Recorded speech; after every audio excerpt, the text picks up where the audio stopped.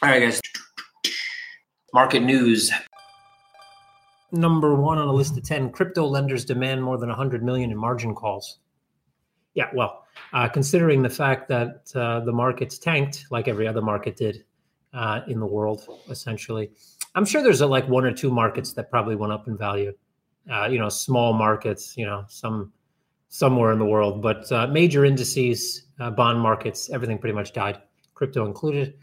So yeah, 100 million in margin calls. It actually doesn't seem like all that much, considering the market cap, the size of the market cap versus the amount of the big hit we took. 100 million doesn't sound all that bad. When lending first came out, I always said in a volatile industry, you have a loan to value ratio of 50, 70%.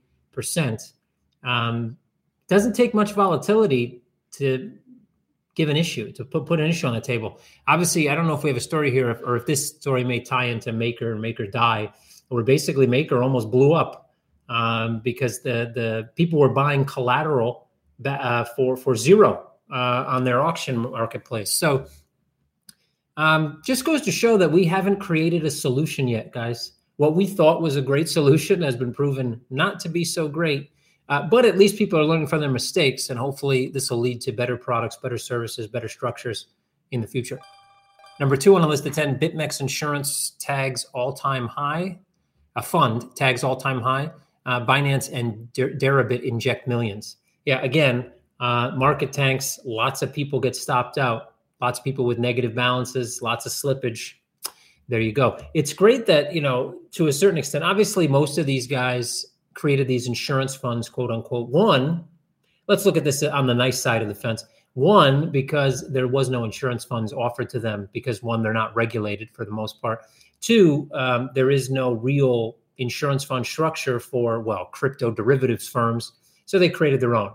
Let's look on the actual real side of the fence now, saying that they did this mainly for a marketing ploy, right? Because you say, we have an insurance fund, we put some of our profits there, et cetera, et cetera, et cetera. By the way, most of those profits coming from the fact that they more than likely are B-booking 100% of all the trades that flow in on high leverage contracts, which basically means that they're not going anywhere. They're not matched to shit. They're matched to nothing. And when people get stopped out, when people get, what was our term last week? Liquidated. Kevin explains crypto from last week. Look it up if you don't know what that one means. We have a video somewhere on YouTube.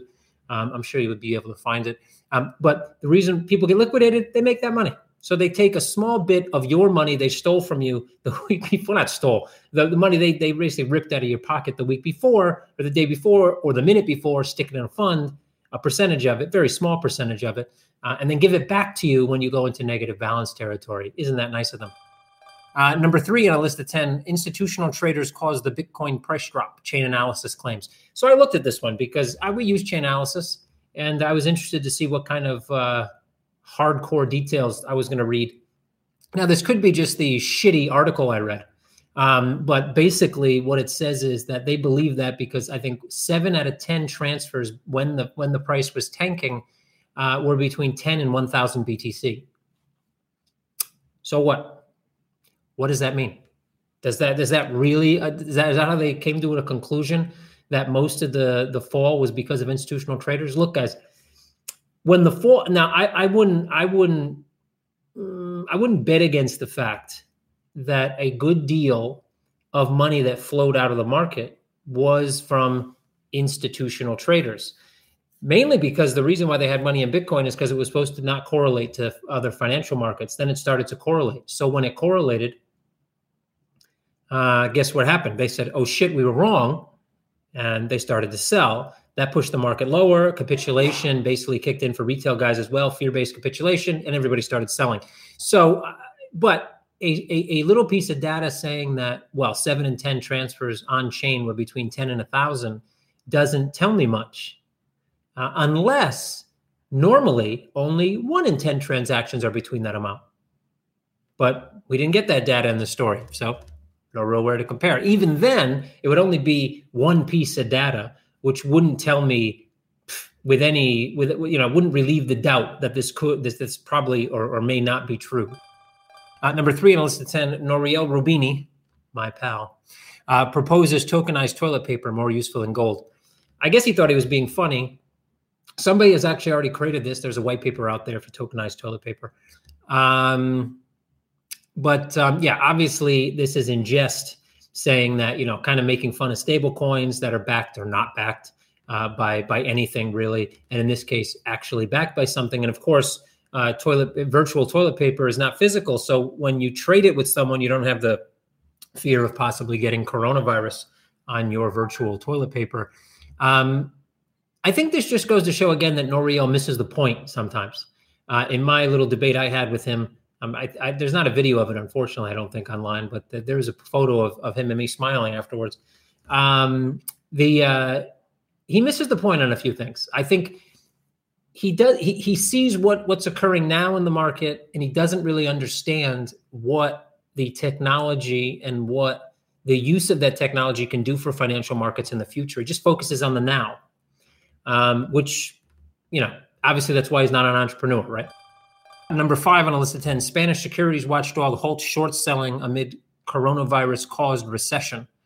We talked about, we've seen in the past, what was that last week or this week, circuit breakers. Well, there's been circuit breakers this week as well in the U.S. that were triggered. I actually talked with, who was I talking with? I was talking with somebody, recently, did an interview about circuit breakers. And, the question was, these don't exist. Of course, now Huobi, I think there's probably a new story. I think that might be the next one. Huobi has instituted now circuit breakers to try and stop, markets go moving in one direction, which is usually south. I've never heard of circuit breakers when markets move too high, to the north, only when they move too far to the south, meaning markets fall, they click the circuit breaker. But I think, limiting short selling doesn't mean you can't short. Obviously, if you own the asset, you can sell it, right?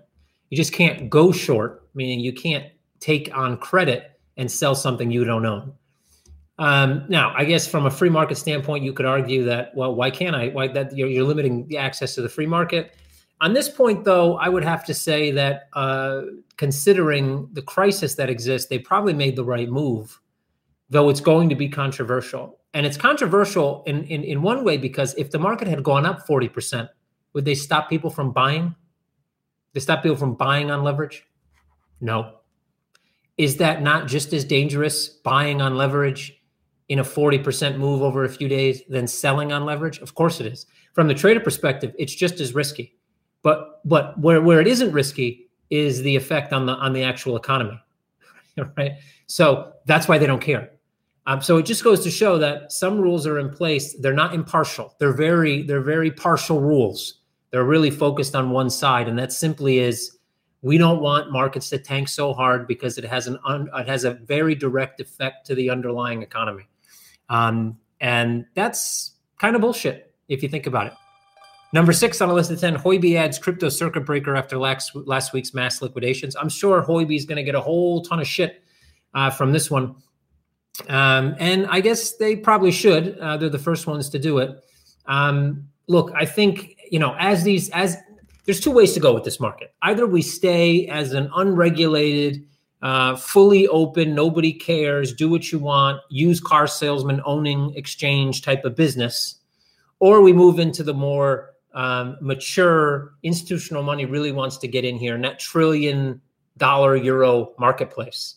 And to do that it's going to mean that a lot of the rules that are applied to those traditional markets will be applied to this market. So when our kids and grandkids are trading tokenized assets in the future, it is the traditional market, which means circuit breakers are probably going to be on every platform, every regulated platform at some point. Either that, or we get rid of them entirely, even in what is currently our traditional market and what may eventually become a fully tokenized market. So the question is, which one works? We instituted those things for a reason, and they seem to work. Now, if we get rid of them again, what'll be the cause? Well, we saw the cause in the crypto market, right? You see different platforms where prices can go down to almost close to zero because there's no liquidity, or there's less liquidity on that single platform, even though on other platforms that doesn't happen, or at least to the same extent. So that also leads to another question. Do we get rid of this OTC pricing model? Are we going to have a centralized main exchange for pricing? Not necessarily for trading, but for price discovery. Is that going to happen? It probably should if we're going to have a more mature globalized market. or global market, sorry. But let's see what happens. But Huobi, some balls from Huobi to be able to do this, to take the step to do it. Well, you could also argue that they have no balls, and that's why they did it. I don't know which side of the fence you're on that one. From a kind of business angle, it's both, right? We don't want to get so many liquidations that lead to negative balances that we're going to have to actually pay. But from a PR perspective, it takes a bit of balls to do that first, because you're going to get a lot of backlash from the crypto community, that's for sure. Number 7 on list of 10, Venezuela shuts down banks amid panic. Venezuelan bank. That's an oxymoron for you, right? I mean, is there really money in Venezuelan banks? I mean, is the Bolivar really money? I mean, can we define it as money? It's definitely not stable. I wouldn't call it stable, that's for sure. Look, Venezuela. Look, you have a country that's, well, this is a dictatorship, not really a country, to be quite honest. And yeah, they shut down banks. Was that expected? Of course it was. Of course it was expected. Why? Because the banks, the cool thing about having banks that aren't owned by the government is the banks have to take the heat. Now, you could argue that in modern times, we have something called a bailout, which means that the taxpayer ends up footing the bill for the bank's really bad risk policies, right? But at least those banks could actually create and follow their own risk policies, of course, based on a regulatory set of guidelines. But in a country where all banks are state-run, well, this is what happens. One guy throws the gavel down and all banks are shut down. So again, neither of those is perfect. Actually, they both kind of suck for different reasons. But has crypto really proven yet that it's an alternative? I'm not sure it has, right? What happened when the shit hit the fan, 10 days ago? Everybody went to cash, right? Nobody stayed in Bitcoin. Well, some people did, but lots of people sold, right? Vis-a-vis the market crash. Number 8 on the list of 10, Peter Brandt touts zero as Bitcoin's potential bottom. And he's correct. If anybody thinks it's not possible that Bitcoin could hit zero, then they're delusional. Is it probable is the real question. I would say that it's not probable, at least under current market conditions, that it would hit zero. But it definitely is possible. Of course it's possible. How could it not be possible? Give me one good reason why it's not possible. And I won't even wait because there isn't one. Number 9 on the list of 10, Congress proposal to give everyone $2,000 a month strengthens case for Bitcoin. I didn't see $2,000 a month. And this is a U.S. Congress, or what is this? I would imagine. I saw this, like 4.5K per adult, 1K per child, or something like that. Anyway, the real crux of the story is that printing more money is going to devalue the currency. It means pricing will go up. You will get more money circulating in the economy for short term. Pricing will go up because the currency itself will deflate, which will create an inflation in prices. And then eventually the money stops. So now the basically the powers that be have to make a decision. Do they continue to print more money and devalue the currency until it's literally worthless, like you've seen in Zimbabwe and other places around the world in modern times? Or do you stop printing and wait for the markets to basically reset and find true value, true prices, which obviously is going to cause a lot of pain and piss off a lot of voters? No country has ever chosen that second one, by the way. They've always just decided to print until oblivion. So I would assume that's probably what every country would choose. We're now in a situation, though, where the entire world, to a certain extent, is seeing the type of issues that these economies, these micro economies have seen, where they've had to devalue the shit out of their currency. So obviously spreading the wealth in an election year may sound great to some, though will probably end up causing more heartache than it does problem solving at the end of the day. But how do you explain that to people? Most people don't understand how economies work, right? Just give me the money. I could use the money, right? To be honest, why don't they just liquidate everybody's debt? I mean, screw it, right? You're already just giving out money, all over the place for no reason, right? Well, not for no reason, but you're already just adding $1 trillion to the deficit or more, 2 trillion, 3 trillion, 10 trillion, whatever it ends up being at the end of the day. Just put all our debts to zero. Why not? Let's all start from a zero slate. Everybody saw Fight Club, right? Not everybody, but some of you guys had to see Fight Club, right? Premise of Fight Club, right? Get everybody to start from zero. Let's see what happens. I can almost guarantee you it wouldn't work. But, I'm willing to take that experiment, Why not? Everybody can just liquidate my debt. Go ahead, go for it. Put it all at zero. Let's see what happens.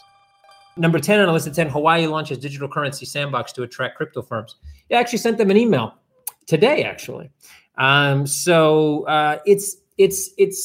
you guys know what we're doing in Montenegro. Well, anybody that's been here before knows what we're doing in Montenegro. Sandbox, capital market infrastructure, everything from primary market to settlement to secondary market, all on DLT. Great. Now, that's in Montenegro. We'd love to do that in the U.S. We're in talks right now back and forth between the SEC, using a legal firm in the U.S. to see how we can possibly get no action relief from the SEC to do the same thing in the U.S. This may be a way to do it, albeit maybe only on a statewide level. Now, in the U.S., state law, prevails over federal law in many instances, at least inside that specific state. When it comes to the currency exchange business, you have something called every U.S. state has something called MSB licenses, money service business licenses. And then there's FinCEN, which is where you have to register on a federal level as a money service business. As a currency exchange or a crypto exchange facility, you're considered to be a money service business. However, if you're exempted from the Hawaii regulator, that doesn't exempt you from every other state. But you may be able to do a crypto exchange if you don't have a physical presence in any of those other states. However, except maybe New York. However, what about trading of securities? Because the SEC does have they have jurisdiction over the entire country, not just one state. So anyway, I sent them an email seeing if they'd be willing to kind of allow us to test this ecosystem in Hawaii and what their views on whether if we could actually test it to its full capabilities, based on the fact that the SEC is really the regulator that covers these type of operations. So we'll have to see what they say. But it's interesting. It's good to see. It's not really a sandbox. So just to explain the difference, sandbox, there's not much of a difference, but the terminology is different. A sandbox is essentially a place that has a specific type of regulatory rules in a box. You can't go outside that box. You're usually limited to what you can do. And the timeframes are 6 months to a year for the most part. In Hawaii, in the US, they don't do sandboxes. They do something called no action relief. You're given a letter, kind of like Switzerland does the same thing. You're given a letter from the regulator that says, look, you can do this particular business. You can run it, usually it's 2 years, for up to 2 years. And you still have to, adhere to these regulations that don't apply to, let's say, the specific regulator. Like, you still have to do AML and KYC, and you still have to abide by company rules and things like that. But you're given specific relief for a specific set of regulations. So it's no action relief. It's not really a sandbox, but they're very similar in how they operate. All right, guys, check you later. Cheers.